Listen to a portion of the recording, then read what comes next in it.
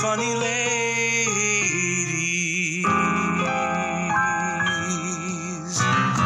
Well, hello. Hello. This is Three Funny Ladies. That is Susan J. Cokes. That's Joe Bailey.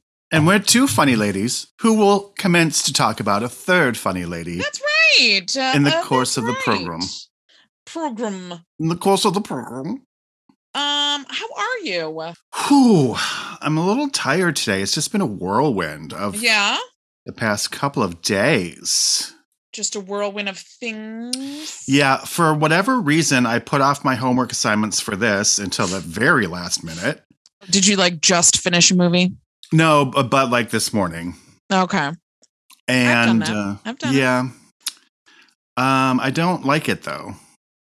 Sure. We went to see Mean Girls last night, the musical, on tour. Yes. How was that? Yeah. It's fine.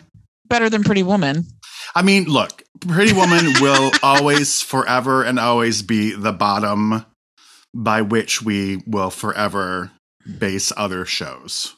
Sure. It is the nadir, the bottom rung, the seventh circle of hell. Yeah, I mean, it's real bad. It was not that. It's just the same old thing. We just don't need it. If you've seen the movie, you've seen the musical, just without the music. Right. It was really cool to look at. The set was completely video projections. Oh. That were cool because they were like the set itself was like just a back wall with two entrance exit doorways, like one upstage left, one upstage right. Okay. But the projections also projected like in proportion in those exits. Okay. So it gave it all a very 3D look. Interesting. Because it was 3D, but not just like a flat projection on a big screen or whatever. Sure. And they just were very high tech, and which is smart if we're going to continue this, practice of turning movies into musicals that have a jillion different locations, because it's a fucking movie. Right. And you're just able to switch locations just at the drop of a hat. Mm-hmm. So, yeah. It was the most people I've been in a room with in 2 years. How did that feel? It was fine. I was tired of wearing my mask, though, by the end of it. But it was fine. I felt fine. But there were a lot of people there. It was probably sold out. Oh, wow. Okay. So, yeah, a lot of girls. A lot of young girls, which was interesting. Two things. When we were waiting for the show to start, I said, this movie is now 18 years old, which is the age of because we saw it in East Lansing, which is the home of Michigan State University. Sure. So I said, this musical is as old as the incoming freshmen at MSU this year. Yeah. And the fella sitting next to me opened his program and said, "Oh, Tina Fey wrote this." So it was shut up. Shut your mouth. mean, he was probably, 19. I mean, but come on, man. So, yeah, there was just a lot of that. Okay. So, yeah, it was nice to look at, but would I have rather spent my ticket money elsewhere? In hindsight, sure. Sure. Okay. I'm also sitting on this. Joe got me a big purple poof. Ooh. But I can't get purchase on it today, so I just feel like I'm I can't get purchase on it. I'm all hunched over like a little troll. No. How are you doing? I mean, finally opened our show. Yes. Now, I directed the show. So those of you out in the world who don't know me, who I was going to say is probably most of you, but whatever. I don't know. What the fuck do I know? What the fuck? When I direct a show, I'm there for opening and then I just disappear. So how was... I feel like that's the norm, I would think, unless you're like a high school director or something. How did the rest of the weekend go? Good. It's very interesting. What day was it? Sunday? We only had 3 people. Yeah, that's rough. But this show, it doesn't feel weird to do it for that many people. Or that few people. Well, yeah, I guess that's a better way to say it. It doesn't feel weird, and they were very engaged and they were very responsive, and it seemed like they loved it. So it wasn't, if we only had 3 people for, let's say, Puffs. Yes. Or a musical, I'd be like, we're not doing this. I'm not doing this show for 3 people. But with this little show, it just feels like there are other guests at the retreat. That's nice. And I think it lends itself for people to get more engaged in it, honestly. Now, Monday you had quite a few people, yes? Yeah, yes, we sure did. How was that? Were they responsive? Yes, that was equally good. And that's the thing.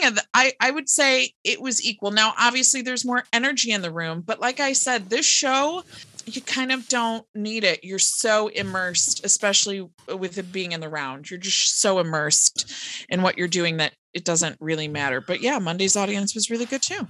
Well, lovely. Yeah. What did you do with your time this week? Well, boy, what did we do with our? Well, the musical, The High School, is opening up soon, so I was trying to do as much as I could on that. So that, and just sort of decompressing just a tiny bit. Mm-hmm. I've been watching RuPaul's Drag Race, Britain Against the World. Have you been watching that? Nope. Yeah, I've been watching that. It's okay. Jujubee's on it. Oh. Yeah, that's it. Nothing really exciting. That's all right. Yeah. It's the time for it. Yeah. The week after you open a show. Yeah. So that's about that. We did get another email. Yes, we did. And I was, as soon as we got this email, I was going to text you because Matt must have listened to it the instant it dropped. So this is from our new friend, Matt. And right away, Matt, I know that you said that we were all the same people. I'm here to tell you we're not. And here's how I know. I got up for my morning 10K run and it was minus 25. And you both made it all the worthwhile. I just about peed myself. Here's a couple things, Matt. I wouldn't run in perfect weather conditions, let alone minus 25. I mean, I don't even think I could get bothered to be dressed in that kind of weather out of my pajamas. Yeah, I don't know how far a 10K is, but it sounds like a lot of Ks.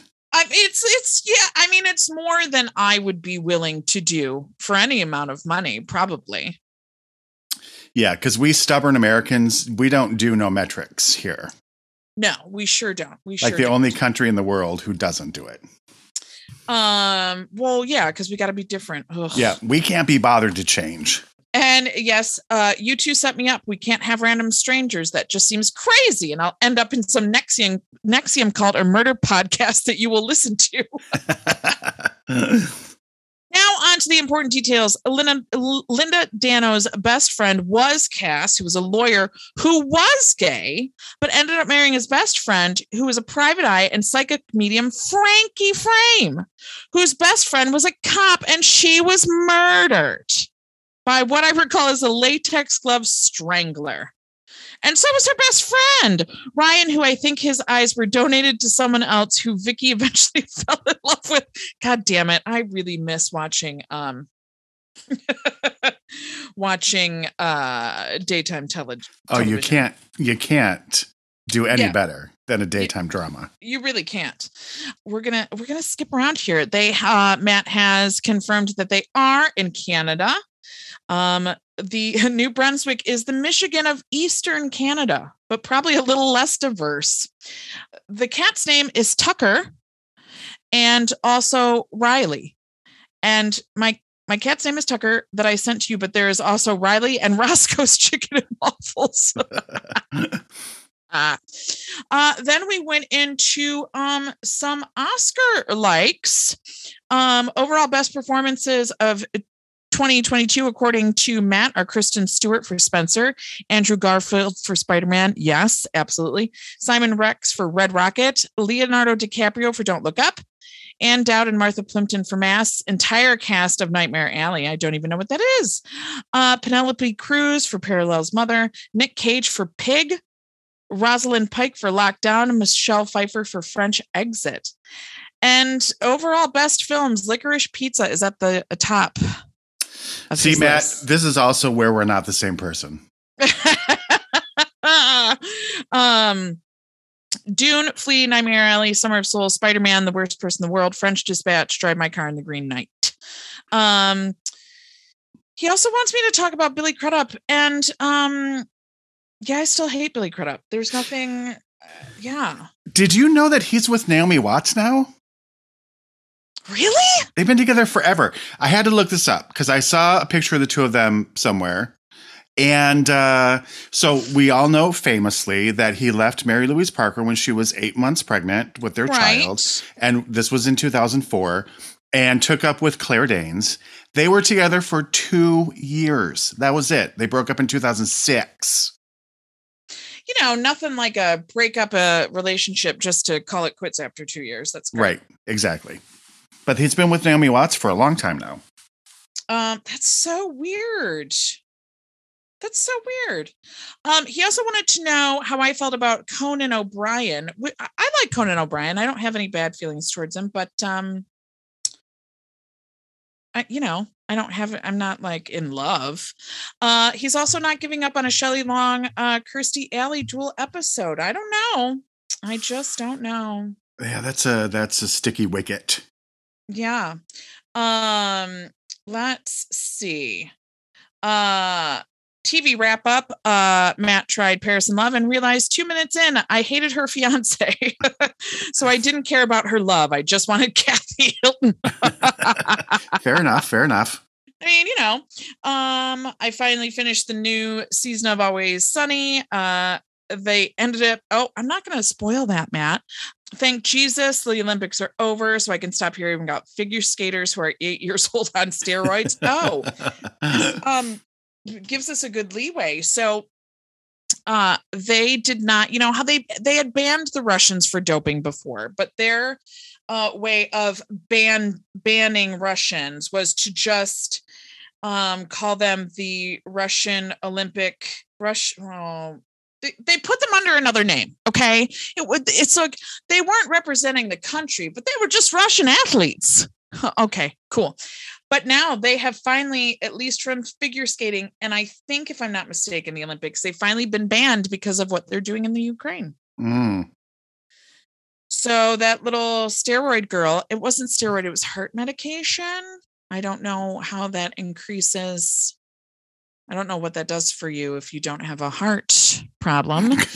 She is not allowed. If you don't have a heart. If you don't have a heart, because like those you're Russians.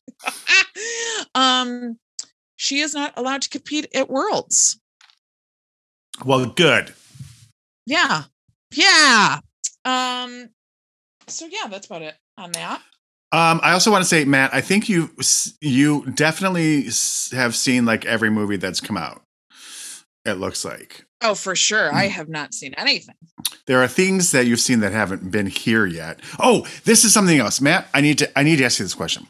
So he's on the eastern side of Canada, which is close to something. Sure. I'm not up on my Canadian geography, but I think it's Nova Scotia. And I think they have their own time zone, which is like a half an hour ahead or behind of everybody else. Okay. Which is weird. See, here's the thing. Like because of where we are, and before I got satellite radio in my car, I would pretty much predominantly listen to Canadian radio, like going to and from work. Okay. And so I learned a lot about that sort of thing from there. But I think that's true, but it's also interesting. Why half an hour? Yeah, I don't know. It's like if it's 9 o'clock in New Brunswick than it's like 9:30 in Nova Scotia or something like that. That's so weird. School me, because I need to know this and I don't want to look it up. So, Matt, talk to me about time zones in Canada. Also, can we talk about how states can choose if they do daylight savings time or not? That's weird. Oh right? my gosh, that's crazy. Well, it's really Arizona and Indiana. But the thing about Arizona, pretty much I think it's the whole state that was like, we're not participating. Well, when you live in Arizona, you got to take the wins where you can get them, Yeah, because they were also like the devil's armpit. Right. So. We're also not participating in Martin Luther King Day. They were also like that. So, you take the good, you take the bad, you take them both, and there you have Arizona. But in Indiana, it was the counties that made the decision. So some counties could be on exactly. That's even dumber. It's so dumb. Like, I was born in Indiana, but like I don't like associate. Okay. I mean, I've driven through Indiana, but you won't see me flying an Indiana flag, Right. On that note, I was driving downtown today and I was behind this truck that had two flags on it. I could tell one was the American flag and I could only guess what the other one was. Sure. I didn't see it. And it's just that whole thing. It's like, what the fuck? I don't understand that whole thing. And a very good point is being brought up, because people are complaining about Biden and their go-to is, oh, here's the guy you love, blah, blah, blah, doing these. It's like, no, stop. That's the difference between the two parties as it stands now, for vast generalizations. A majority of us didn't want him. Okay. Yeah. Not the best choice. Not the best choice. And I'm kind of pissed off with stuff he hasn't done. And he's like, it's time to get back to work. COVID ain't over. Like, I don't know. We as Americans do this thing where we just decide we're done with something, even though none of the data backs it up. It's just, you know what? I don't feel like dealing with this anymore. Oh, okay. Like, we're not done. And so we're not happy about it, you guys. Most of us are not happy with Biden. So we don't look at him like a god or like a savior or anything. He's just a dude. He's the dude we settled for because he wasn't racist. And really, that's what came down to it in this presidential election. I will not be putting a Biden flag on my car, nor would I ever put any kind of political president's flag on my car. That's weird. Yeah, it's weird. That's very weird. Also, I mean, I wouldn't put an American flag on my car either. I did in the days following 9/11. Well, sure. I mean, I did that. Oh God. I mean, we might get some haters, or I might, but the U.S. is not the greatest country in the world. I'm sorry. It's not. We've got a lot of fucked up things going on here. I mean, I probably in every country in the world. Well, yeah, but that's what I mean. Like, I mean, there are times when I can't get a prescription because I have to go to the doctor, but I can't go to the doctor because I owe them money that I don't have, even though I work 40 hours a week. Like, there's something fundamentally wrong with that. Well, and I think and you are correct. The medical system and higher education in this country are just fucked 6 ways from Sunday. But I also think it's important to look objectively at your country and not be like, everything here is great, and if you don't like it, then get the fuck out. Right. Especially when it comes to America, when it's like, I love it when people say, well, go back to where you came from or whatever.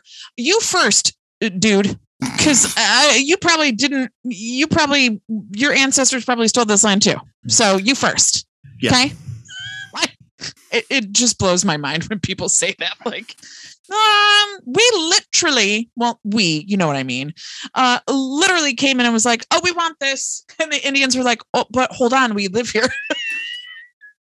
And they were like, oh, no, we live here now. I mean, you can stay in certain parts after we kill most of you. Right. But this is ours now. So like, you can't use that argument of go back to your country because you just can't. It's not valid. Sorry. Nope.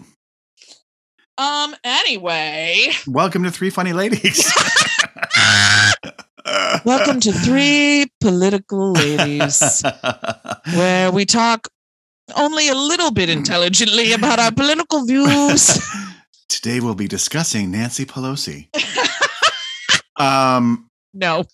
Also, I'm going to completely do a 180 here because I forgot. I saw the touring production of Oklahoma this week also. Yes, and I heard that it was amazing. It really was very different.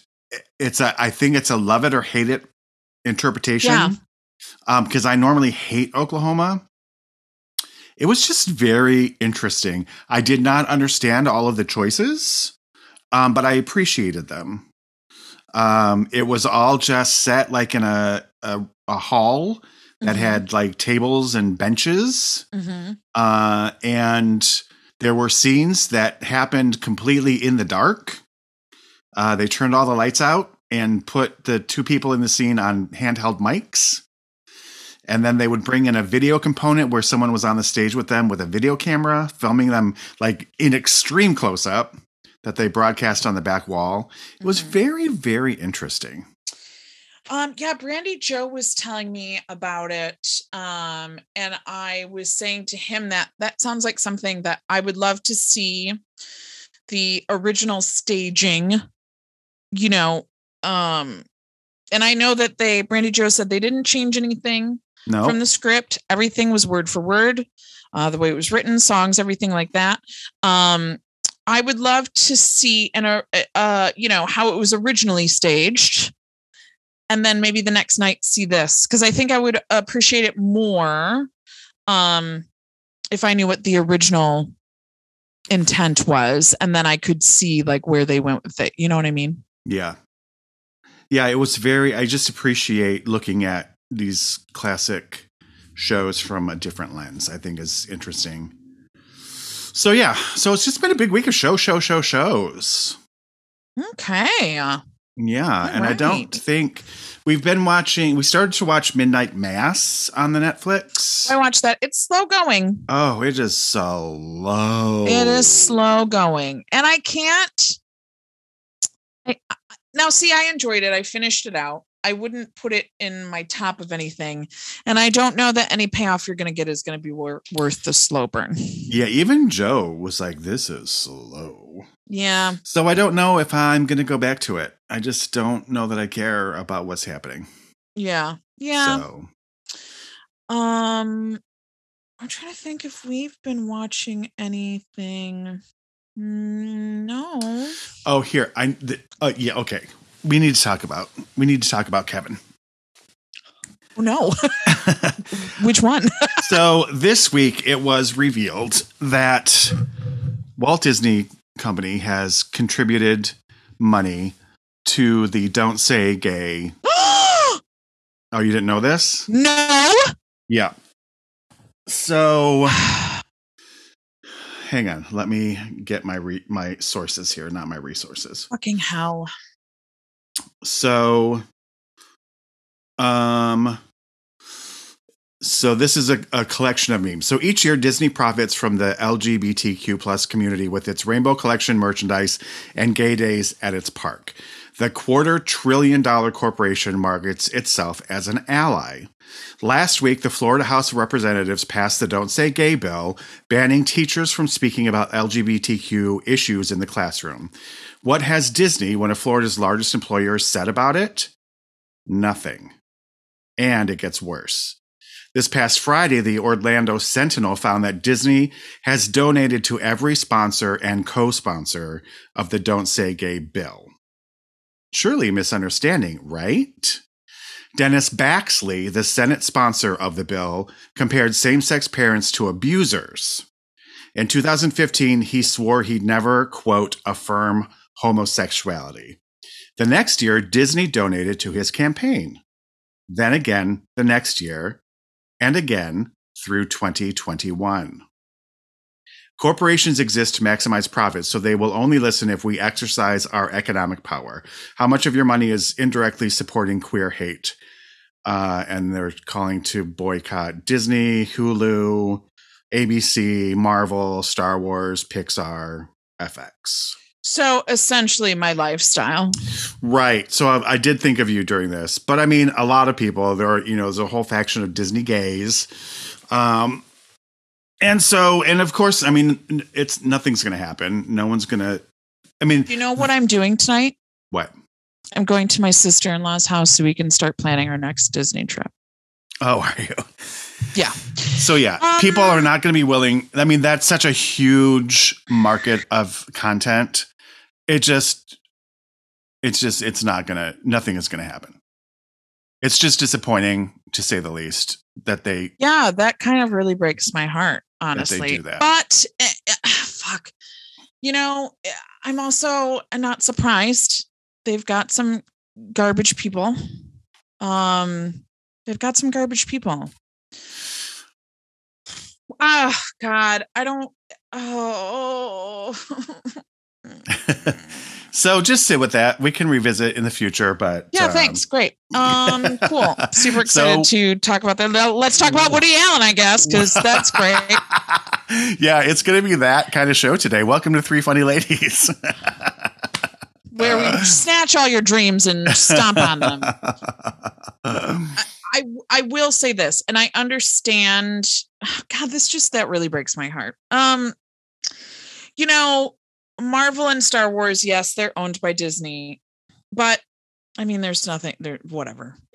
Whatever. Thanks, Joe. Shall we talk about the lady? Yeah, let's fucking talk about Diane Keaton. That's what I want to do right now. Also, I'm sorry. I'm so sorry.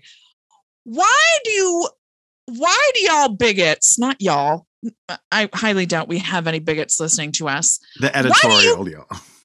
Yes. Why do you care if someone else is gay? Why? Please tell me why. Because I'm here to tell you, none of them are trying to get in your pants. Not one of them is trying to convert you. Not one of them is trying to put anything anywhere that you wouldn't want it to be put. They don't want you, baby. Is that the problem? Because they don't want you? Is that the problem? And as far as same-sex marriages being child abuse, honey, a mother and a father can abuse. Give me a fucking break. I really want to know what these people's problems are. Anyone who has any sort of problem, and yes, white people have racist tendency, whatever. We all have stuff that we're ingrained with that we have to work against. All of us do, for different types of people. But at the end of the day, what is your fucking problem? If you're straight and you only want to be with straight people, gay people should not affect you at all. If you were born a girl and love being a girl, why the fuck do you care if someone, fuck me. Who cares? Why do you care? Why do you care? Mm-hmm. And that Bible that you're looking at, first of all, was not written by God. It was. Let me tell you something. Now I'm pissed. I'm fucking pissed. You pissed me off with the Disney shit. It wasn't written by God. It was written by some dudes, and even those dudes didn't think you would take it literally. You idiots. And also edited by dudes. Edited by dudes to make things more. I gotta readjust myself here off of this poof. Get on that poof. So keep on your diatribe. I'm just, I don't fucking get it. I just don't get, even to the smallest things. Why can't we just let people have their stuff and do their stuff? Why do people care if I'm fat? Why do people care if someone else is gay? Why do you care? Why do you care? I will never. That is a big poof. It's huge. I didn't expect the size of that poof. I'll be honest. Look how big my poof is. look at my bib. Okay, so much better. So, I mean, I'm sorry. I'm pissed off. I don't fucking get it. Also in government, by the way, even if you do fucking care if someone's gay or not, which I will never fucking understand, it shouldn't be part of government. It shouldn't be part of government, and neither should your fucking Bible. Yep. Oh my God. And the reason there are people that hate gay people is because they weren't taught properly. How are we going to stop the hate if we don't teach kids stuff? Because by the way, you can be an open-minded parent and a great parent, and your kid can still go to school and pick up garbage from other kids who are being raised by garbage parents. Yep. And now I have to strip that from my kid. Yep. Even though I've said none of that matters. You can be whatever you want to be, blah, blah, blah. And then she has to come out. Well, I was told by so-and-so. So you're not just raising your kid. It takes a fucking village, and you're raising my kid too, because your shitty kid is going to school and talking to my kid, and now I have to deconstruct the shitty. Oh God, I'm so mad. Let's talk about Diane Keaton. Fucking. I'm sorry, I didn't realize I was going to open that door.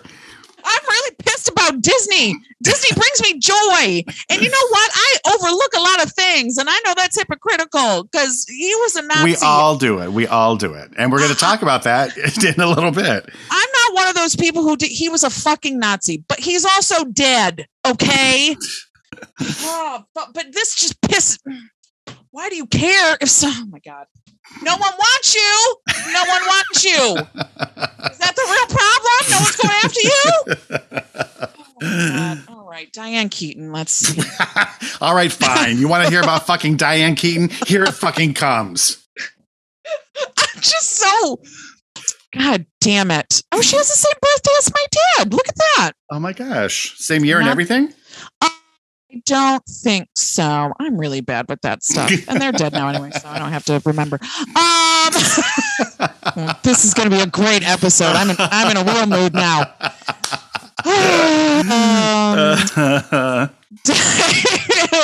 This episode brought to you by anger.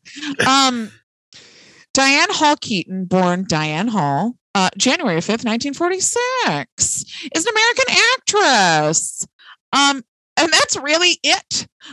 It says early life and education. She was born in Los Angeles.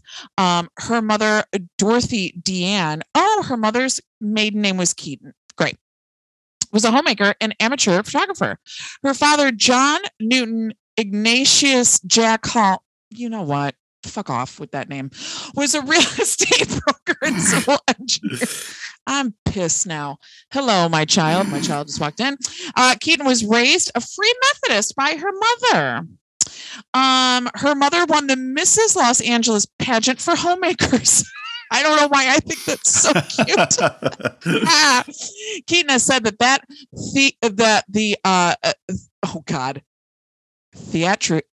theatricality, Jesus, of the event inspired her first impulse to be an actress and led her to wanting to work on stage. She is also credited Katharine Hepburn. Keaton is a 1964 graduate of Santa Ana High School in Santa Ana, California. And during her time there, she participated in singing and acting clubs at school and starred as Blanche Dubois in a school production of A Streetcar Named Desire. After graduation, she attended Santa Ana College and later Orange Coast College as an acting student, but dropped out after a year to pursue an entertainment career in Manhattan. Upon joining the Actors Equity Association, she changed her surname to Keaton, her mother's maiden name, and there was already an actress registered under the name of Diane Hall. But who knows her, am I right? For a brief time, she also moonlighted at nightclubs with a singing act. Yeah, all right.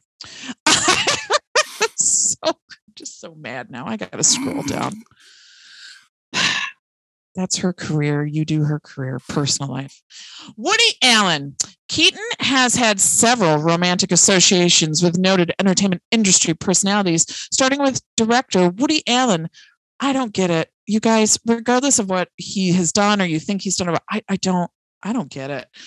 During her role in the 1969 Broadway production of Play It Again, Sam, their relationship became romantic after they had a dinner after a late night rehearsal. It was her sense of humor that attracted Allen. They briefly lived together during the production, but by the time of the fifth release of the same name in 1972, their living arrangements became informal. They worked together on 8 films between 1971 and 1993. And Keaton has said that Allen remains one of her closest friends. Warren Beatty. Keaton was already dating Warren Beatty in 1979 when they co-starred in the film Reds. Beatty was a regular subject in tabloid magazines and media coverage, and Keaton became included included, much to her bewilderment. In 1985, Vanity Fair called her the most reclusive star since Garbo. The relationship ended shortly after Reds wrapped. She remains friendly with Beatty. Al Pacino. Keaton also had a relationship with her Godfather trilogy co-star Al Pacino. Their on-again, off-again relationship ended after the filming of Godfather Part 3. Keaton said of Pacino, Al was simply the most entertaining man. To me, that is the most beautiful face. I think Warren was gorgeous, very pretty, but Al's face is like, whoa, killer face. Let's see. She doesn't believe in plastic surgery. And she says that the lack of marriage has not changed her life for the worse. She could take it or leave it. Obviously, she has left it. Religious beliefs. Keaton said she produced her 1987 documentary Heaven because I always felt pretty religious as a kid. I was primarily interested in religion because I wanted to go to heaven. When she grew up, she became agnostic. So that's it on Miss Diane Keaton. Although I think I got all that from the Wikipedias. I do. She has 2 children. It doesn't say their names. And I believe they were both adopted. Yeah. Yeah, I had forgotten about that. Fun fact: my first in junior high school, I went to a birthday party and we went to the movies and we saw Baby Boom. Oh, Baby Boom. Which I think about periodically and go, what a weird movie to choose. Oh, Baby Boom. It's my 13th birthday. Let's go see Baby Boom. Then we'll start getting ideas. Just what a weird choice. Who does that? Anyway. Yes, this week all of my info also comes from the wikis. It was just an off week and I apologize. Hey, listen. I filled in enough time with that rant, so we're fine. We're absolutely fine. In 1968, while living in Manhattan, Diane Keaton became a member of the Tribe in the Broadway production of Hair. She also understudied the role of Sheila, which is, if you're going to count something as a female lead in that show, it would be Sheila. She gained some notoriety for her refusal to get naked at the end of Act 1 when the cast performs their famous nude scene. Even though nudity in the production was optional for actors. Really? Yeah. And those who performed nude received a $50 bonus. After acting in Hair for 9 months, she auditioned for Play It Again, Sam. And after nearly being passed over because they thought she was too tall, because she is 2 inches taller than Woody Allen, she got the part. And then she went on to receive a Tony Award nomination for Best Featured Actress in a Play for that show. Right. The next year, she made her film debut in Lovers and Other Strangers. But her breakthrough role came 2 years after that when she was cast in The Godfather. And I thought earlier when you were talking about her relationships, when you were saying that Keaton had a relationship with her godfather, and I thought that's where you were stopping. Oh. But it was her Godfather co-star. I was going to say, ew. Ew. Francis Ford Coppola, who directed it, the show, he directed the show, The Godfather, noted that he first saw her in Lovers and Other Strangers, and he cast her because of her reputation for being eccentric. And he wanted her to bring that to the role of Kay in The Godfather. Have you seen The Godfather? Oh, God, no. No. I have a life to live. I don't have that kind of time. It's not that long. It's that long. No. Yeah. No desire. No inkling. Yeah. No. Diane claims at the time that she was commonly referred to as, quote, the kooky actress of the film industry. Her performance in The Godfather was loosely based on her real-life experience of making the film, both of which she has described as being, quote, the woman in a world of men.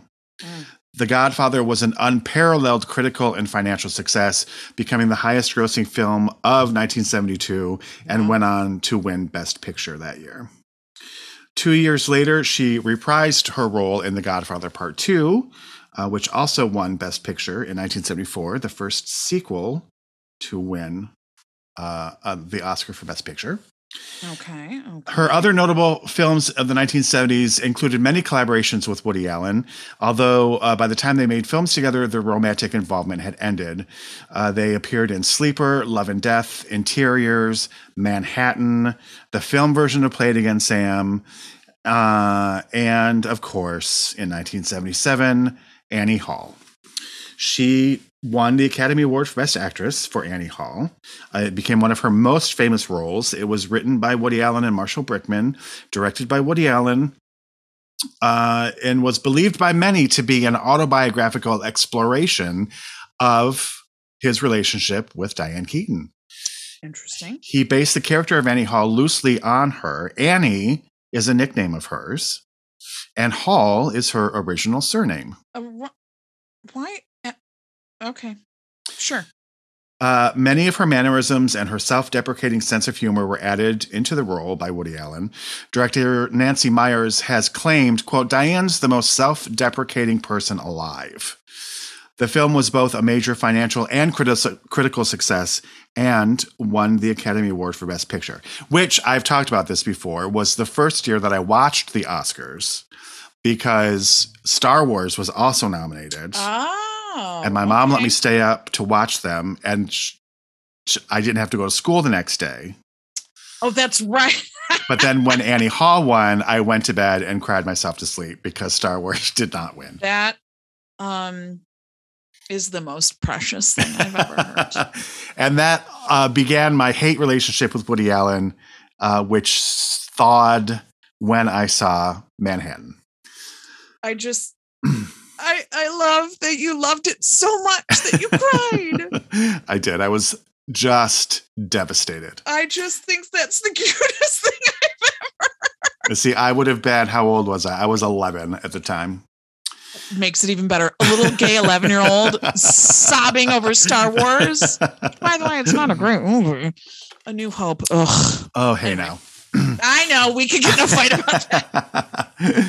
Her eccentric wardrobe in Annie Hall, which consisted mainly of vintage, quote, men's clothing, included neckties, vests, baggy pants, and hats, made her an unlikely fashion icon of the late 70s. I remember this. It was all the rage after Annie Hall.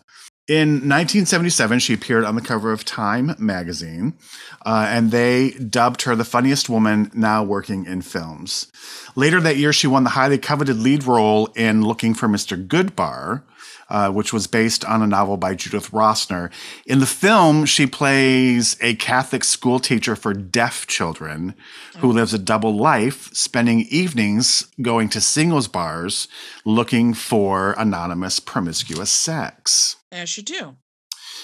In the same issue of Time magazine on which she is on the cover, the people at Time magazine, criticized the restricted roles available for female actors in American films. They said a male actor can fly a plane, fight a war, shoot a bad man, pull off a sting, impersonate a big cheese in business or politics. A female can play a wife, play a whore, get pregnant, lose her baby, and let's see. Women are presumed to be dull. Now, a determined trend spotter can point to a handful of new films whose makers think that women can bear the dramatic weight of a production alone, or virtually so. Then there is Diane Keaton in Looking for Mr. Goodbar. As Teresa Dunn, she dominates this raunchy, risky, violent dramatization of Judith Rosner's 1975 novel about a school teacher who cruises singles bars. And this is a conversation we just keep having over and over and over and over and over and over and over. Diane Keaton has also met with some success in the medium of still photography. She's a very accomplished photographer, which is an interest that she picked up as a teenager from her mother. When Manhattan, the film, rolled around in 1979, Diane Keaton and Woody Allen ended their long working relationship. It was their last major collaboration until 1993's Manhattan Murder Mystery.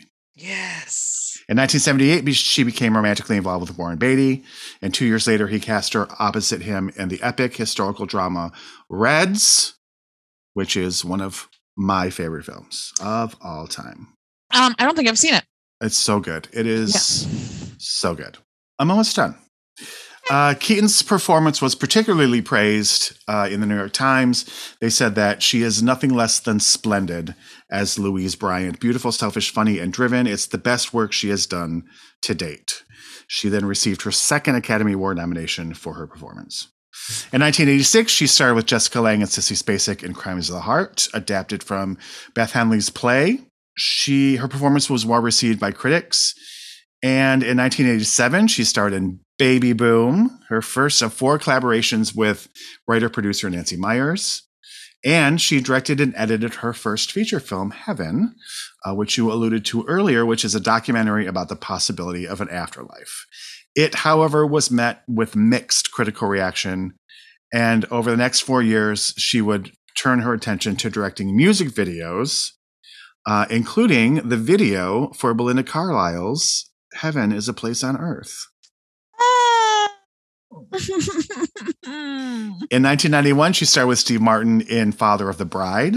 She was almost not cast in that film because she had just made a film called The Good Mother, which had failed miserably at the box office. Yikes. And so Walt Disney was like, she's box office poison. You're a racist. Okay, sorry. But they took her on, and Father of the Bride was her first major hit in 4 years. She then reprised her role 4 years later in the sequel. In 1990, she appeared in The Godfather Part 3. In 1993, she starred in Manhattan Murder Mystery, her first major film with Woody Allen since 1979. Her part was originally intended for Mia Farrow. We will talk about that in a little bit. Mm-hmm. For her performance, she was nominated for a Golden Globe. And her most successful film in the 90s was the 1996 comedy The First Wives Club. And also in 1996, she starred in Marvin's Room as a woman with leukemia, which was an adaptation of a play by Scott McPherson. She earned her third Academy Award nomination for the film. So good. I love Marvin's Room. Her first major hit since then came in 2003's Something's Gotta Give, directed by Nancy Meyers, co-starring Jack Nicholson.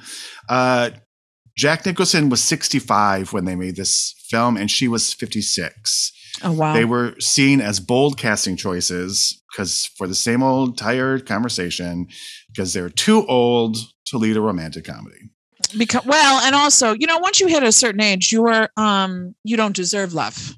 Right. You dry up, all your parts dry up. Right. And you become asexual. And if you're not already in a relationship, then go fuck yourself. Literally. You will die alone. You will die alone. Yeah. Mm-hmm. Yep. Love is for teenagers. As you deserve to. Absolutely. 20th Century Fox was the film's original studio. But once these two were cast, they pulled out. They didn't make it.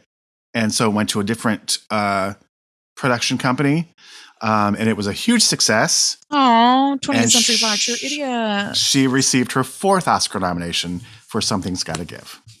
Fucking idiots. Her only film between 2004 and 2006, I only mention because it was the comedy, quote unquote, The Family Stone, which I just had to include because we both think that film is garbage. It's hot garbage, and I love her, but her fucking character is garbage too. And terrible. All her kids are garbage. So much, and they're all garbage. Another movie, like Licorice Pizza, I remember seeing The Family Stone in the theater, and I just was livid afterwards. It just made me angry. It's just so bad. It's just they're all terrible people. Yes. In 2016, she voiced Dory's mother in Disney and Pixar's Finding Dory. Oh, I had forgotten about that. The film went on to gross over $1 billion worldwide. Her only project of 2018 was Book Club, which you covered in our Jane Fonda episode. And in 2019, she starred in the comedy Palms as a woman dying of cancer who starts a cheerleading squad with other female residents of a retirement home. She wrote her first memoir, Then Again, in 2011 and has since written 2 others, as well as several books of her photography. And here is something, my last factoid, which is also maybe the most interesting. In 2021, she appeared in Justin Bieber's video for his song Ghost. That is so weird. So weird. And that, in a painfully large nutshell, is the career of Diane Keaton. Oh, Miss Diane. So let's just pull the gloves off. What's your film? My film, it's one of my favorite films, and it's Manhattan Murder Mystery. It has Woody Allen in it, obviously. Now, listen, here's the thing. I have never been a big Woody Allen fan. And I get into it. I watched it twice. I watched it back to back yesterday because that's how much I love it. I love that movie.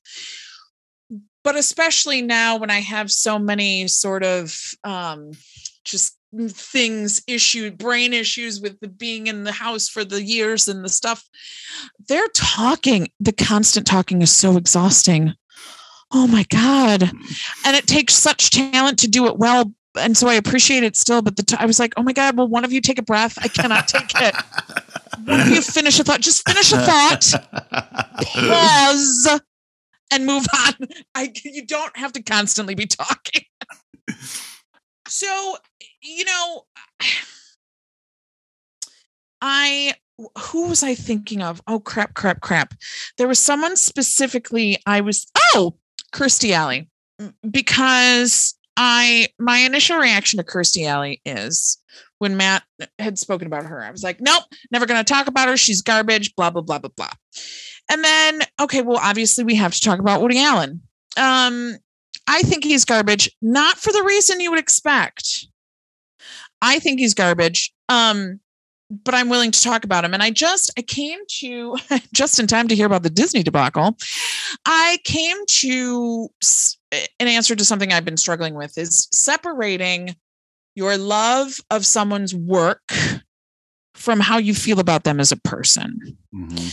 Because I love Michael Jackson, and you have to separate if the things that were said about him were true, which I'm not sure, but if they were, he was a garbage person, and you have to separate that. And I don't think, like I said, this comes in time with the Disney news. I don't think you should deprive yourself of something you truly love if it makes you happy, if you can separate it, especially because he's dead. He's not making any more money. And Michael Jackson's, he's dead. He's not making any more, I can listen to his music without him. You know what I mean? So it's a little different because he's dead, but I don't know. Well, what do you think? What do you think about this? Because there are some people that I can separate, and actually, and this might not go over well with some people, I have a harder time with Kirstie Alley than I do with Woody Allen. She said some really fucking awful things. Yeah. This is like Pandora's box that we're trying to, and that's the problem. Here. Yeah. Where do you stop with your line? Where do you move your line to? Exactly. And it's obviously, I think it's going to be each person's own compass, right? Right. And so, for instance, now we have this Broadway musical MJ, which is about Michael Jackson, which stops in the early 90s before all of that comes out. So our friend Courtney saw this show in New York, and I was like, how was it? And she was like, oh, it made me feel a lot of feelings because there's a lot that's not in there. And of course, they're not going to put this into a Broadway musical. For sure. But it's that thing of, and like you said, if you are able to, if the person's work or legacy or what have you is important enough to you, and you are able to find a way to disentangle what they allegedly have done with what their work means to you, then I think that's valid. And there are people who are not able or willing to do that. You know what I mean? Right. I was talking to our friend Joel, who was also a friend of the podcast, about Woody Allen, who had similar feelings about Woody Allen's previous work, that he has disavowed Woody Allen. Like, enjoy, can't, and I think that's the difference. I can't say I never. Okay. The weird thing for me with Woody Allen is that I enjoy, like, I love Manhattan Murder Mystery. That's probably really the only thing of his I enjoy. So I didn't really enjoy him as a performer ever. He's too. And the hardest thing for me to believe, I cannot suspend my disbelief that women would be falling all over him. That's fucking ridiculous. Okay. He looks like a troll. Like, stop it. And I know that's mean, but also, so I think he's garbage. If what he did to Dylan, if the rumors about what he did to Dylan are true, obviously he's garbage. But honestly, I thought he was garbage when him and Soon-Yi got together. I don't care that they're not blood related. That's fucking weird and gross and wrong. That's why I think he's garbage. His actions there lead me to think that it could be possible that it's true about Dylan. Now, I would love to say I believe all victims, and for the most part, I do. But there's also the Amber Heards of the world, whom I don't believe. And there are also people that will lie, and women can be shitty people too. I don't know where I was going with all that. Okay, if Vladimir Putin, let's say he was an actor, okay, and then he's doing what he's doing now, I could 100 wholeheartedly disavow him, be done with it. I can easily do that with Woody Allen because I was never a big fan. Am I still going to go to Disney World? Yeah, probably. So where do you draw the line? Yeah. I mean, I think it's easy also to get on your moral high horse, but you really need to put your money where your mouth is too. You know what I mean? Like, yeah. if you choose to, and I mean, I'm making a blanket broad statement here. We're all very intricate beings who are able to make excuses, and make things feel okay or whatever. So I think what I'm saying is, I think we're always going to cherry pick what is right and what is wrong for us. Yeah. It's like you were talking earlier about the Bible, right? Like, it also says in the Bible that you can't eat shellfish. So, to quote a play that I have done before, eating shrimp is just as bad as sucking cock. So it's like I think that we do that all the time. Right. As far as Woody Allen goes, I have resisted sharing my opinion in this format because I have a feeling that my opinion is going to be not a popular opinion. Sure. I believe him. Also, his work has just meant too much to me in my life. And I don't disbelieve Dylan at all. I really do think that Mia Farrow is bananas. And I mean, obviously I don't know. None of us know what really happened. Right. I believe that Dylan believes what she is saying. And I'm sorry to interject. And that's the difference too. Yes, you're one of my best friends and we're doing a podcast together. So I'm obviously going to defend you to anyone who might, say you're wrong or whatever. But there is the difference of you believe Woody, but you also believe Dylan. You just think that there's other stuff going on. Yes, I do. And it's not like you're like, Dylan's lying and she's a piece of shit. It's not that. No. And I would never, even if, I would never, no, I don't. I 100% believe that she believes it. I read Woody Allen's autobiography when it came out a couple years ago, and he was cleared by 2 separate organizations of any wrongdoing. You really need to watch the documentary. I know you won't. I won't because it's so one-sided. Like if it would have been, if they would have sat down with both parties, which I know he has no interest in talking about it, but if they would have tried to, but that's not, I mean, obviously I didn't see it. Now there is an interview with him and Soon-Yi in it. I don't know if it was from them specifically or if they took that from other things. Yeah, yes, it's from another thing. I mean, I see what you're saying about Mia Farrow, and I think maybe she might be bananas too. But the fact that, and like I said, it doesn't fucking matter that they're not blood related. She was like a father to Sun Yi, and then they got married. That's fucking weird and gross. And if anyone else were to do it, we would have a huge problem with it. And so, unfortunately, that action makes what Dylan is saying more believable. It certainly, yes. And I'm not making excuses for that. I find it interesting, however, that they've been married since then for 30 years. Right. And also, I'm sorry to interject, but the same reason that it would make it believable, it would make it easy for Mia Farrow to throw that out there.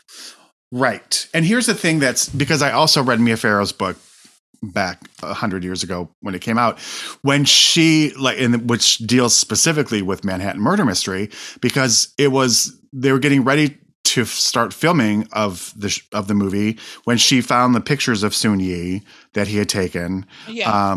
And so that's when all of that blew up, and she was still going to do the movie. Yeah. She went to hold on. Like how? There's a bunch of trivia for this. Like how? She found out she wasn't in the movie when she went to a costume fitting. That's weird. To be like, oh, you're sleeping with our daughter.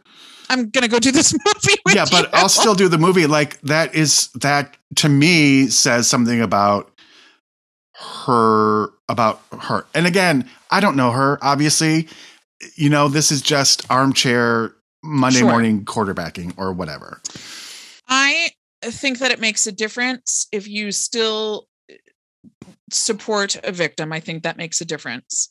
I also will say this, because maybe we should wrap up the sad part of the podcast. Right. Sorry, everybody. And I do want to say one other thing too, but go ahead. No, go ahead. Because this also makes me think about Louis C.K. And I have canceled him personally. Like I can't enjoy him anymore. I have as well. Yeah. Watch his show, which I loved. When I read that he's, doing a comeback stand-up tour, I'm just like, ugh. So it's just, for me, it's different because I think it really is the Mia Farrow factor for me. How I am able to reconcile my feelings, and also just my deep rooted love for the work that he has put out. Right. And also I think it's important to note that both of us own and admit to our hypocrisies in certain areas. Sure. I really love this thing, so I'm not letting it go. Sorry. Yeah. We're owning it. So, but I think it's different for different things too. Chris Pratt is a garbage fucking person. I agree with that as well. And I hate his guts. I used to love him. Oh, me too. I hate his guts. And I'm struggling about the new Jurassic World movie. I'm going to see it. You want to know? Oh my God. I got so emotional just now. I almost burst into tears. I'm going to see it because the original 3 people are in it. I have a strong love for Jurassic Park, and I'm going to see it. I'm glad it's over. Does that make sense? Yeah. Yeah. I will see Guardians of the Galaxy. I will not enjoy his performance no matter what, but he's not the only one getting the money. He's not the only one, but you know what I mean? So there are certain things that you can be like, well, I don't like you anymore. It doesn't matter how good your acting is. I can't stand you anymore. I'm still going to see this thing because there's 10 other people in it that I love. Mm-hmm. Yeah, I'm really pissed about it because he's in Jurassic Park and Guardians of the Galaxy is my favorite. But as you know, you have to watch everything in Marvel to get to understand the next thing. Yeah. So, listen, we're all just human, and some things are going to be easier to let go of. We're just here owning it. And I really wanted to watch, we need to talk about Cosby before we did this episode, but it still is on my list. I haven't gotten to it, but I think it really explores all of this stuff. Woo! So, right, Manhattan Murder Mystery. Let's talk about Mystery. It was, Jesus Christ. It was released August 18th, 1993. I wonder how many people fast forwarded or just turned this on. And there's so many trivia. There's so much trivia. Diane Keaton replaced Mia Farrow, as you already said. He had written the lead female role for Farrow, but Keaton got the part following the breakup of the pair's personal relationship. There was a rumor that despite the very public feuding between her and Alan, Farrow showed up for a costume fitting and needed to be informed that she was no longer in the movie, which, hello? Seriously, that is weird. So weird. So Manhattan Murder Mystery was the actual generic working title during production. Woody Allen films usually have generic titles during production, like Woody Allen Fall Project. But since no new title could be thought of, Allen just decided to leave that as the title. Angelica Houston said that the set was oddly free of anxiety, introspection, and pain, and attributed this largely due to the presence of Diane Keaton. Houston added, on this movie, he, Woody Allen, showed up in the hair and makeup trailer to tease Diane about her hair and her big photography books, all diligently marked with yellow stickum paper. Around Diane, he was open and accessible. Woody Allen and Marshall Brickman planned to make Annie Hall a murder mystery, but cut that subplot out and used it for this movie. Oh, weird. This is why Brickman is credited as co-writer. I actually wondered that when I watched it. That's so interesting. Wow. One of 8 collaborations of Woody Allen and Diane Keaton. He co-starred in 6 of them and directed 7 of them. When Diane Keaton replaced Mia Farrow, Woody Allen rewrote the script and centered the more comic side of the couple on her, admitting that Keaton was funnier, which she is. It's true. Because there's one scene now where I punch him in the fucking face. When they're on the phone, when they're trying to do the recordings and he won't let that thing. Shut up! Fucking stop it! You're doing it to be funny. We got the joke. You're ruining this. Fucking move on. During the early 1970s, Woody Allen was working on a script about 2 New Yorkers who try to solve a murder. When he got stuck while blocked, he noticed a book on Russian history at his home. As the deadline was fast approaching for delivery on the contracted screenplay, Allen got inspired and decided to spoof the entire genre of novels based on Russian history, and this became Love and Death in 1975. He put the mystery script on the back burner. That script eventually became the genesis for this film. The House of Mirrors sequence was inspired by Orson Welles' The Lady from Shanghai. So when Mia Farrow was attached, it was going to be more serious. Oh, wow. Yeah. It was going to be like more, mystery. Oh, it's the only film to star Woody Allen and Diane Keaton in which their characters have a child together. Oh.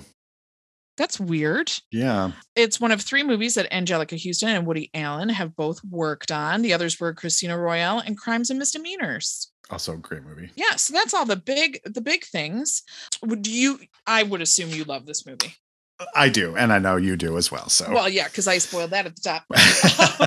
But I already knew from last week. So yes. It's so great. It's so funny. The two of them have just such great, you can just tell the love between the two of them. You really can. Yes. Angelica Houston is great. I love the little petty jealousies that flare up. Diane Keaton as a jealous woman is just fucking hilarious to watch. It's so great. It's because great. You don't know what's happening really. Like, is that a misunderstanding? And then it just keeps getting deeper and deeper. And it's so funny. I just love it so much. Diane Keaton reminds me of my first mother-in-law. Oh, interesting. Like in looks and the way she carries herself. She's always reminded me of my first. Yeah. I think Alan Alda and Diane Keaton would make a cute couple. I did like them as well. Of course, Alan Alda is, you can't go wrong. He's just so great. You really can't. I do love, one of my favorite things is where Woody Allen and Diane Keaton are talking, and he's like, "Remember when we solved the Bluebird mystery or whatever? The Bluebirds in the attic." And he's like, "That was a sweet mystery. This is murder." I do hate, and I've always hated this part of it. Maybe hate's a strong word. The way now listen, I know that her character's kind of being crazy, but it turns out, spoilers, that she's right. But I do hate the way he's dismissive of her in the beginning. You're crazy. You need to see a doctor. And it's like, I get it, but it's also like, come on, just have a little fun. She's trying to have a little fun. Oh, he doesn't do fun. He doesn't do fun. No. That's Zach Braff who plays their son. Isn't that crazy? That is so crazy. Yeah. I looked at him. I was like, is that Zach Braff? And it is. I had to look it up, but it is. This is the kind of movie that makes you want to live in New York. And I would tell you why. You can walk anywhere. Like, if you have anxiety, most people I know, if you have anxiety or what have you, the thought of going somewhere, it's a big event. You know, you got to get dressed and but New York makes it look like you can just be like, do you want to go to a Broadway show? Yeah, let's go. Okay, let me just go change real quick and I'll go. And we'll go. And we can walk there. And then we can end up at this diner. And then we can end up here. We can just walk to the hockey game. Like, it just makes it seem so accessible and so just, God, I would love to live there. But I know on some level, I'd probably really hate it. It's great. Is it? And it's true. And that's another thing about, like, especially Woody Allen movies, is that they do, like, they go to the musical, they go to the opera, and like they do all these things. It's 1:00 in the morning. Let's go to New Jersey and meet our friends up at the restaurant. Oh, I also hate that he doesn't sit through the opera with her. She fucking sat through the hockey game with you. That was the deal. Sit through the goddamn opera. Sorry. Yeah, no, it's just perfectly cast. The basic gist is that they think that their neighbor has killed his wife. And you know what? I'm not going to spoil this one just because it's real good and you should watch it. It's real good. You should watch it. It's just great. If you have sensory issues, anxiety, their talking might get you. At one point I was literally like, shut up. You need to shut up. Like, I can't take you talking anymore. But I do. It's a good rainy day movie. It's a good snowed in movie. It's great. I love it so much. It holds a special place in my heart. And it's very hard to find. Is it even rentable? Oh, I don't know. I'm about to look. But it's great. I love it. It's so funny. Alan Alda, Angelica Houston, Diane Keaton. Oh, and the way she dresses. Oh my God.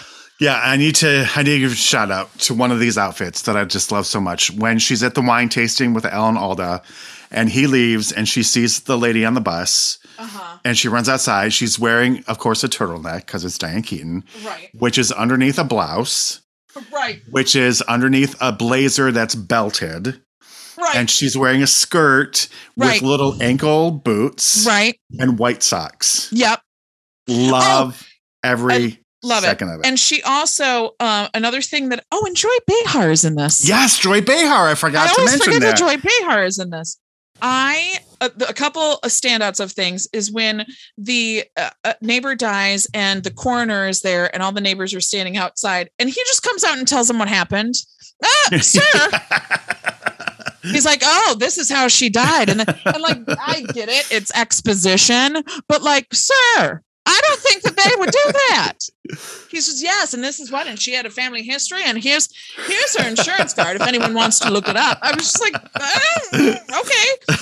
The other thing is because she's always dressed to the nines. In my estimation, this is coming from a person who can wear the same shirt for 4 days. So, if you're wearing layers, to me, you're dressed to the nines because layers are just too cumbersome for me. But they're out. I forget where they're out at. And she's like, well, I have to go home and change because I have to meet the realtor. And so she goes and she, and her whole closet is monochromatic creams and taupes.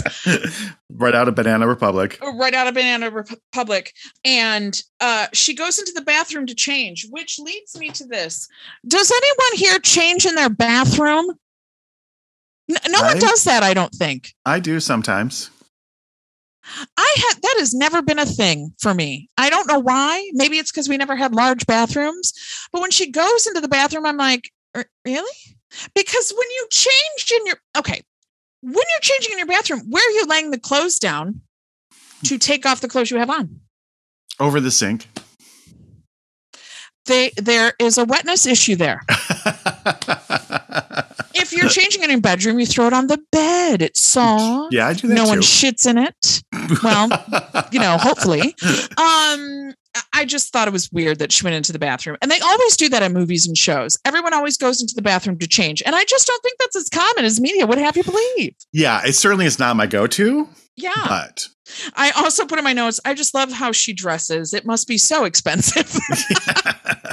You need a blazer for everything. So yeah, watch this movie. You can rent it on a site called Vudu, VUDU. Or you could probably buy it on Amazon, I would assume. Probably. Like, the DVD. But watch it. I don't want to spoil it. Watch it. It's great. Yeah, so good. So good. So good. And what was your movie? I chose Crimes of the Heart. Oh. Opened December 12th, 1986, directed by Bruce Beresford. And I think you liked it. I did. It holds a special place in my heart. I know, but did you love it? Yes. Oh, okay. Yeah. It's one of the better plays to movie transitions. It's not so heavy-handed in that this is a play that we're making into a movie. It's not so heavy-handed. I don't think Beth Henley. But Beth Henley did the other one, right? The Miss Firecracker. Oh, yep. Okay, so what I was about to say is a total lie. No, and because I have a special place in my heart, and because everyone in it is so good. Although I will argue that Jessica Lange is a little old for her role as is Sissy Spacek. Yeah. That's what I thought. I think Diane Keaton might be good. Yeah, I think that Jessica Lange and Sissy Spacek, although they looked the parts, and they were amazing. I just think in that they were too old. It was but they did age everyone around them appropriately, so it wasn't weird. But that was the whole time I watched, I was like, oh, Jessica Lange at this, I think her character is way younger than this. Yeah, she was the one that stuck out to me too, primarily. Yeah. Just in terms of age. Yeah. This play won the Pulitzer Prize in 1981. The film was nominated for 3 Oscars. Best Actress for Sissy Spacek. She was Best good. Supporting Actress for Tess Harper. Wow. And Best Adapted Screenplay for Beth Henley. She did a good job. And Sissy Spacek won the Golden Globe that year. I played Chick Dog Temper, as you very well may know. I love this play so much. Now, also, I need to say that I saw this play at the old Birmingham Theater when it was still, legitimate theater, not a movie house, starring, to any regular listeners out there will know how great this was for me, starring Jeannie Francis as Babe. Oh my God! Yeah. Would you like to take a guess as to who played Babe when I was in it? Someone I know? It is someone you know. Mary Beth Monroe. No, she played Meg. Oh, God. Someone I know. Someone who still lives here? Yeah. Oh. Who? Miss Kelly Conlon. Oh, my God. She was Babe? She was Babe. Oh, my God. I came on home to see about Babe. Oh, I came on home to see about Babe. Now, Lenny, I just wanted to tell you about the dress because it was brand new and I put it in the washer first time I'd ever wash it. And those dots came right off in the water. If you know me, you know that I just can't memorize lines. And sometimes my joke is I'll be off book closing night. It's so true. Also, once I finish a show, they leave. They just leave. For some reason, as soon as this movie started, I was like, I know what they're going to say next. It just all came back. It was and I don't honestly know why I have such a soft spot for this show. Oh, I just love it. I really loved playing Chick, even though she's a fucking bitch. And I was mortified because I had to put pantyhose on in front of an audience. Mm-hmm. And do you have weird insecurities? Like putting pantyhose on is one of my weird, even when I'm by myself, I get anxious, oh God, this isn't going to go well. I'm going to tear these. They're not going to fit. I don't know what to do. And so then to do it in front of people, I was like, just shoot me. This is terrible. Crimes of the Heart, if you don't know, is a story of 3 sisters in Mississippi. Yes. And they are reunited at this just a couple of days time span because old granddaddy has gone into the hospital and Babe, the youngest of the sisters, has apparently shot her husband, who was a state senator, in the stomach. So everyone sort of convenes on the old family home to take care of these two things. Now this one we will spoil, I would assume, because you will enjoy it regardless. If you want, you'll enjoy it regardless. And so many people know Crimes of the Heart. Yeah. So Meg is on her way home. She's on a bus, and all I wrote was smoking on a bus. Seriously, I was like, gross. Oh, that would have been terrible. Like so mad.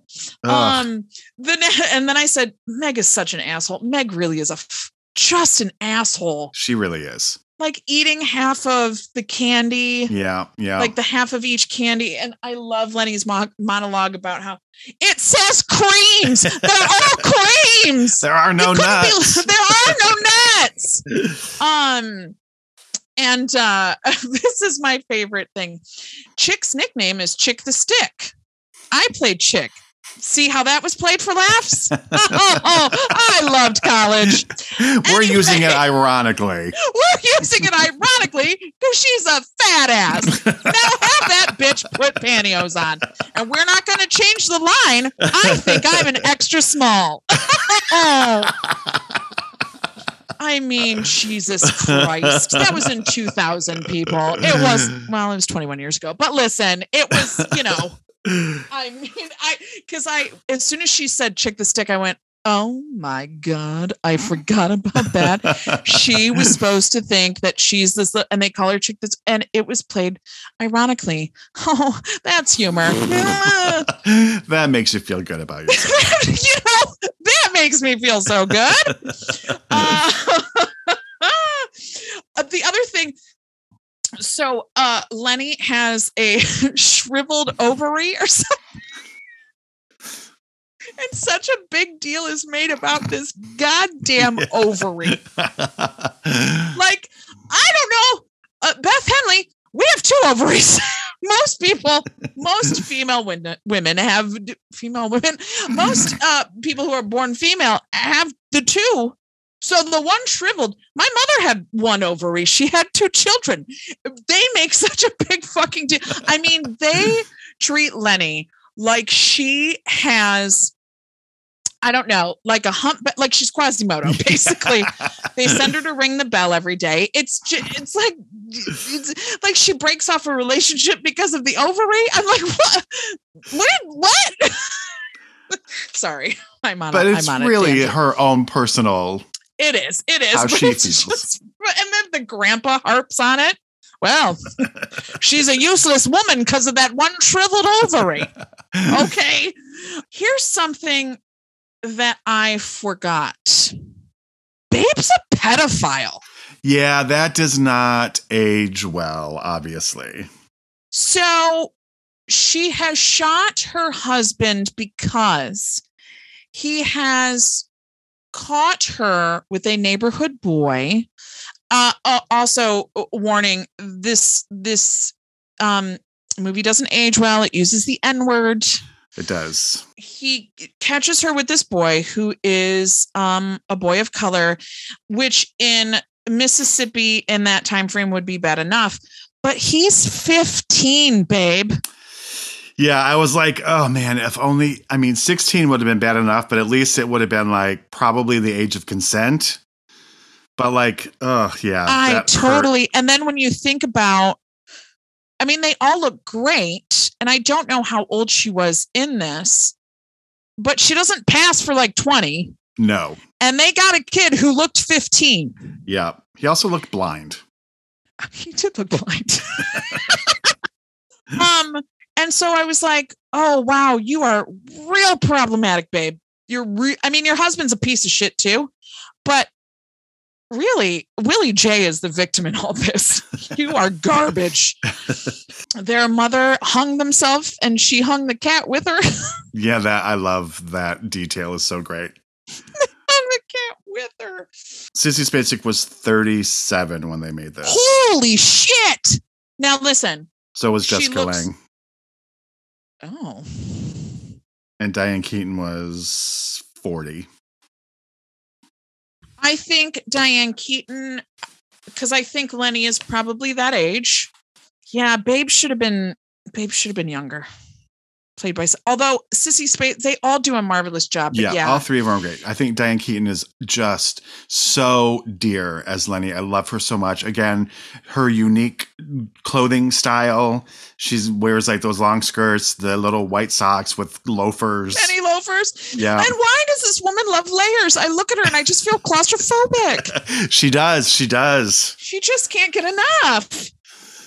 At one point I was like, how many things? How many things are you wearing? Take 5 off and you would still be fully clothed. I read something, it must have been on Wikipedia. I think it was Nancy Myers said it'll be 90 degrees and Diane will still be wearing a turtleneck. And she's against plastic surgery and she has some insecurities like we all do. And listen, she looks fucking great. She does. The way she dresses. I just look at her and I feel suffocated and hot. Yeah. And very tan. And like she wears the hats and the hats and the gloves. She's taking wearing gloves in that Los Angeles heat. Oh, I just hated Meg so much. I just hated so. And listen, Doc, they're like, oh, nothing happened because Doc's married, right? Why are they going on a ride? Because that's Meg left Doc essentially. And left him brokenhearted, supposedly. And now he's married and has kids, but he comes running right when she comes in town. He sure does. Because men are trash. But so's Meg. She's trash too. I have talked a lot. So I'm going to let you talk because I am doing that thing that I hate that others do. No, I let their podcast partner talk. I just got into Disney started it all. I just got into it. My panties are in a twist. I had forgotten how much I love this movie. It's comforting to me. Yes. I laughed several times. I think the performances are all so great. So good. And just the end, it just makes me feel so good. And I feel so disappointed every time that scene where they get all so excited and they're going to play spades or Old Maid. So I think they're going to play spades. Yeah. And they're going to make popcorn and hot chocolate. And then Doc calls and Meg's got to ruin it all by leaving and like deflating the whole mood. She's selfish and horrible. Yeah. Yeah. Oh, it just left me. Oh, one of my favorite things is when Babe has decided she is going to kill herself. Oh my God, so great. She goes to hang herself on the chandelier. And instead of hanging herself, she pulls the chandelier comes out of the ceiling. So she walks downstairs, the phone rings and she walks downstairs. She doesn't bother to take the chandelier off. So it's just trailing behind her from the rope on her neck. I love that. And then she puts her head in the oven. And the rack is in there. Yeah. And the rack, it's her head. It's so great. There's just so many great things about it. It's just such a dear, dear movie. And I love it so much. I think it's such a great adaptation. I felt like she did such a nice job opening it up that doesn't feel gratuitous. Right. Like, oh, why do they have to be like at the store or why do they have to be, whatever. Yeah. It had that perfect balance of it still felt like a movie. Yeah. As opposed to a play, but they didn't throw in stuff that didn't need to be there just because it was a movie. Yeah. Yeah. You can watch this on Prime Video. Oh, nice. I didn't even know that. It really is a good movie and the play is so great. And I will always have a special place in my heart for Chick Dog Temper, even though she is that her name? That's not her name. Why do I call her that? That's not her name. Chick Boyle. Chick Boyle? Why do I call her Chick Dog Temper? I don't know what the hell that is. I made it up in my head and have called her that for 20 something years now. I don't Chick know. Boyle. Whatever. She's Chick Dog Temper to me. Maybe because she has the temper of a dog. Listen. I've had a closed-headed tree. I don't know. I will always have a special place for her in my heart, even though she is an asshole. I will always viscerally remember being chased with a broom. Oh, and their style, especially Chick, is just so. My mom dressed like Chick, like the little Reeboks and the little shorts and that pastel stripy thing with the bow and oh my God, it's real good, you guys. It's real good. You should watch it. You can watch it on Prime Video.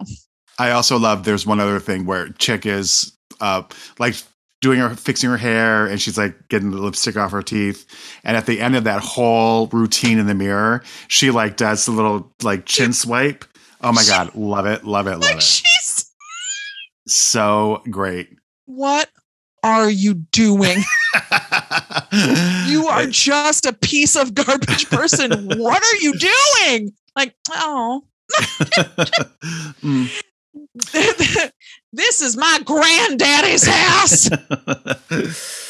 Well, 2 great movies this week. Yes. And some Watch 'em. serious discussions. Yes. And some tirades and some soapboxing and beatboxing. There's no beatboxing. Now there was. So if you want to write us, you can write us at 3funnyladies@gmail.com. And don't be too hard on us, okay? Please. I know that I kind of lost my way today, but that's what happens. Follow us on the Insta, 3 Funny Ladies Podcast. And we're back next week with another Wee Pod. We have and I have not chosen. All right. So it'll be a surprise to everyone, including myself. And me. I mean, we'll watch it before. Hopefully. It's not going to we won't watch it on air. That'd be weird. That'd be boring. Yeah. Because we'd just be like, oh, yeah, there's that. All right. So come back and see us next week. Yeah. Keep smiling. Keep shining. Knowing you can always count on us. Faux show.